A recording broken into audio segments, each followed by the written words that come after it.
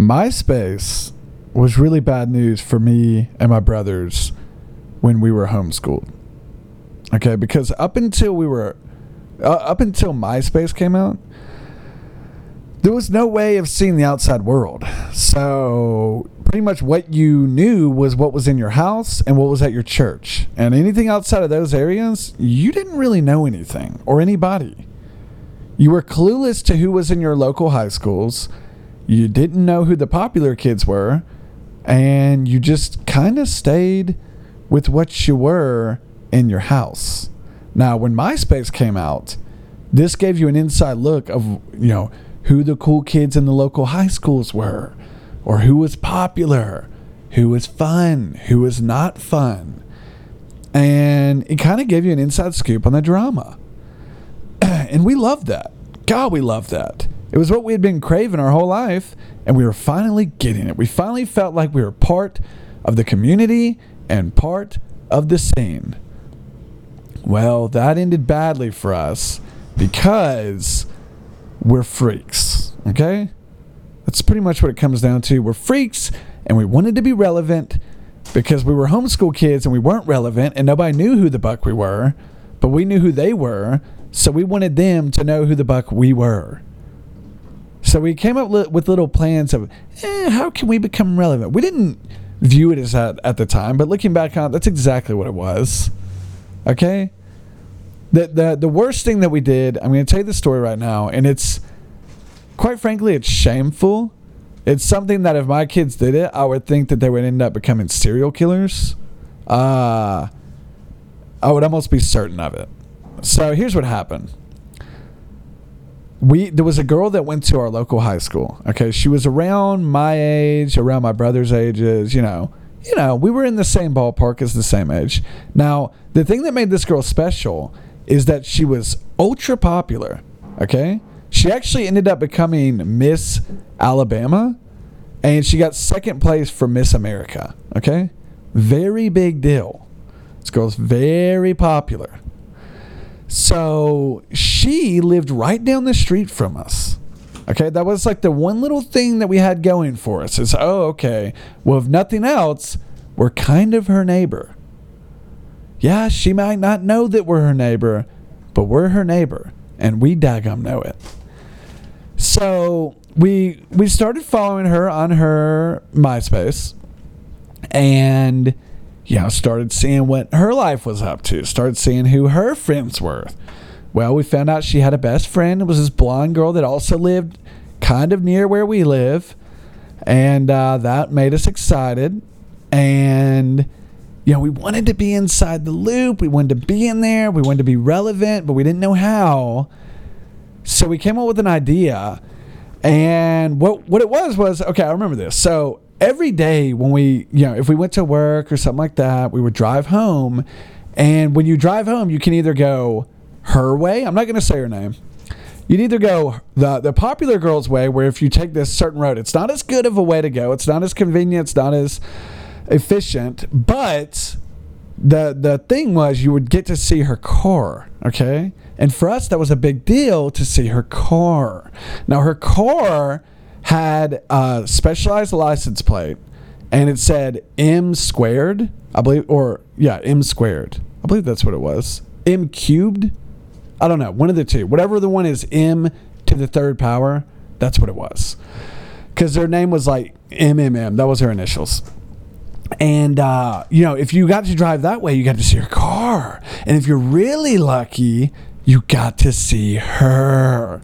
And if you got to see her, if you're extremely lucky, she may make eye contact with you, and you might get to wave at the popular girl. And if you wave at her, then who knows? She might start noticing you on your MySpace, okay? It was a grand master plan to get inside this girl's world. We wanted to be relevant. We wanted to be a part of it. And I think there were a few times where I saw her out and about when I was on my way home from work. And that was thrilling for me. Exciting. Okay? Now, this was awesome. But we knew that unless we did something really big to where it really catch her attention, it was not going to go past just the occasional seeing her car, or if you're lucky, seeing her. Okay, it was never going to get past that. Now, I don't know if we wanted to be with this girl or what. I don't think we did. I mean, obviously, if she said, hey, you want to be my boyfriend? We would have done it in a New York minute. But, yeah, that was kind of a far-fetched idea. Her parents were rich. She was rich. She was popular. So one day, and I don't know how it happened, but somehow one day we got a hold of some peach cobbler mix. So like it's a bag that maybe I don't know how we got it. But it was a bag that was like for a restaurant to get from, like, you know, when they make their recipe, they get bags of crap. Well, there was a bag of peach cobbler mix. So it was pretty much, if you want to know what it's like, it's kind of like a peach chunks. There's chunks of peach in there, and then it's like a syrupy texture. So it's kind of like that, super sticky, and if it were to get on anything, it'd be so sticky, pretty much like syrup. So we somehow got like a few bags of this. It was more than one bag. We got a lot of it. Okay, so we thought to ourselves, we're like, God, what if we could just, and like I said, if these were my kids come up with this idea, I would be very concerned about their future. Very concerned. Okay? So we get an idea to get all the bags, sneak down to the girl's house one night, because it wasn't far from our house, maybe a quarter mile. And we were going to sneak down late at night. It was me and my two brothers. We thought this would be a great idea. And we were going to sneak down there and lather her car in peach cobbler syrup. Okay, now this is so fun. And then after the lathering of the car, we were going to get a pillow that was a feather pillow, like a down pillow, and cut that mother effer open and just start throwing the feathers on the car. Now, if this isn't going to make us relevant and isn't going to get us attention, good gosh, I don't know what will. So we came up with the idea, and knowing us, when we were that age, good gosh, we didn't have enough parental guidance, if you may, over us. Okay, the parents were never paying attention to what we were doing. So if we got into some ridiculous crap, they had no idea. And we knew that because we had a basement in our house, and that's where all this sketchy bullcrap went down. Okay, that's where all of our master plans went down. And since our parents never went down to the basement, they had no idea what we were doing. So sure enough, we go out one night and we get down there, like, okay, cut open the bags of crap, dump it on the car. So we dump it all over the car. We rub it around with our freaking generic homeschool irrelevant hands. Lather the mother effer up, start throwing the feathers on there, and we just go ham. It's like, all right, guys, we did it. Let's get the fuck out of here. She'll surely love this in the morning. Like, just the idea of that is so ridiculous, man. Like, you see some crazy crap happen, and it's like, who would do that? And this is this takes the cake. This is one of those things where it's like, hey, are you a freaking serial killer? What are you trying to do? Well, you're trying to get her attention, so then maybe, she'll start to like us if we do this. If she realizes the stunt that we just pulled, we're guaranteed getting her. And there's 3 loser homeschoolers trying to get her. Get out of here. What's going to happen is she'll find out it's you and be like, hey, we probably need to move. Mom, Dad, can we move? Because we got some freaks up the street that are vandalizing my car with freaking syrup that's peach and feathers. So Lord knows the next few days we're going to her MySpace every day, looking minute to minute, seeing if she's doing an update, talking about the peach, talking about the vandalism, and dadgummit, she never said a word. And dadgummit, we went by her car the next morning, she had cleaned the mother effer. She cleaned it all perfect, as good as new. And it was a hit. It was a blow to us, okay? It was a blow to us because we thought that was going to be what would make it for us. It was a make it or break it situation, and dadgummit, it broke it. So then after that, we figured, hey, you know what? We tried with her. We failed.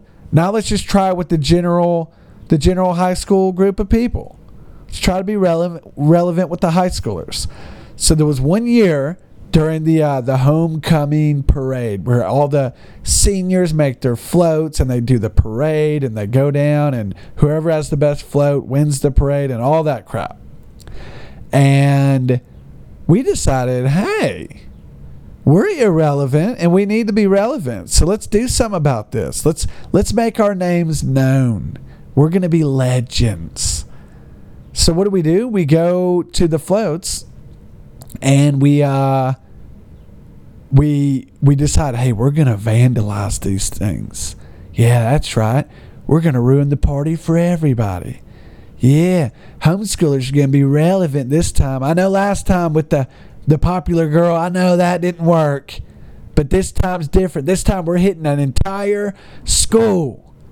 Somebody's going to message about this. Somebody's going to post this on their MySpace. Sergeant Eric sneak into the high school at midnight, and we go to the area where the floats are, and we get our generic spray paint, just start spray painting all over the freshman float. For some reason, we only targeted the freshmen. I guess we thought, hey, we're cool. Freshmen are losers. We're going to do this. But in reality, we were the losers, and the freshmen were just trying to make a float. And sure enough, we vandalized the float with some spray paint. And we're like, yeah, got them good. And then what did we do? What the F did we do? Because Lord knows we always want to be relevant. We went to the parade a few days later when they were going. And we're like, oh my gosh, here it comes. Here comes the freshman float. And the freshmen had spray painted back over our spray paint with white spray paint. And their float got dead last. And I guess maybe a few people talked about who the heck vandalized our thing. But I think we wrote things like losers and then acted as if we were from another school by putting other school colors and like names on it. Like, yeah, Blue Devils, Kick A, F U, Titans suck. And it's like, oh my gosh. The genericness, the level of genericness is just too much to handle. It really is. But at that time, you know, as a lonely homeschooler, it was anything to get some attention because Lord knows we weren't getting it and we needed it. We needed to be relevant. So we did what we could do. Did it work? No. Did we ever become relevant in our community? Buck no. Even after I went to the high school, still zero relevance. And yeah, it's sad, but it happened. I'm not proud of it. Here's the thing. I look back on most of the things I did when I was younger, and I think, good gosh, what an idiot. If my kid were to do that crap, I would be like, wow, my kid sucks. He's a loser who has no friends and is trying to get attention. Wow. So, yeah, that's it. And that's going to conclude today's podcast. So thank you for listening, and I will talk to you next time.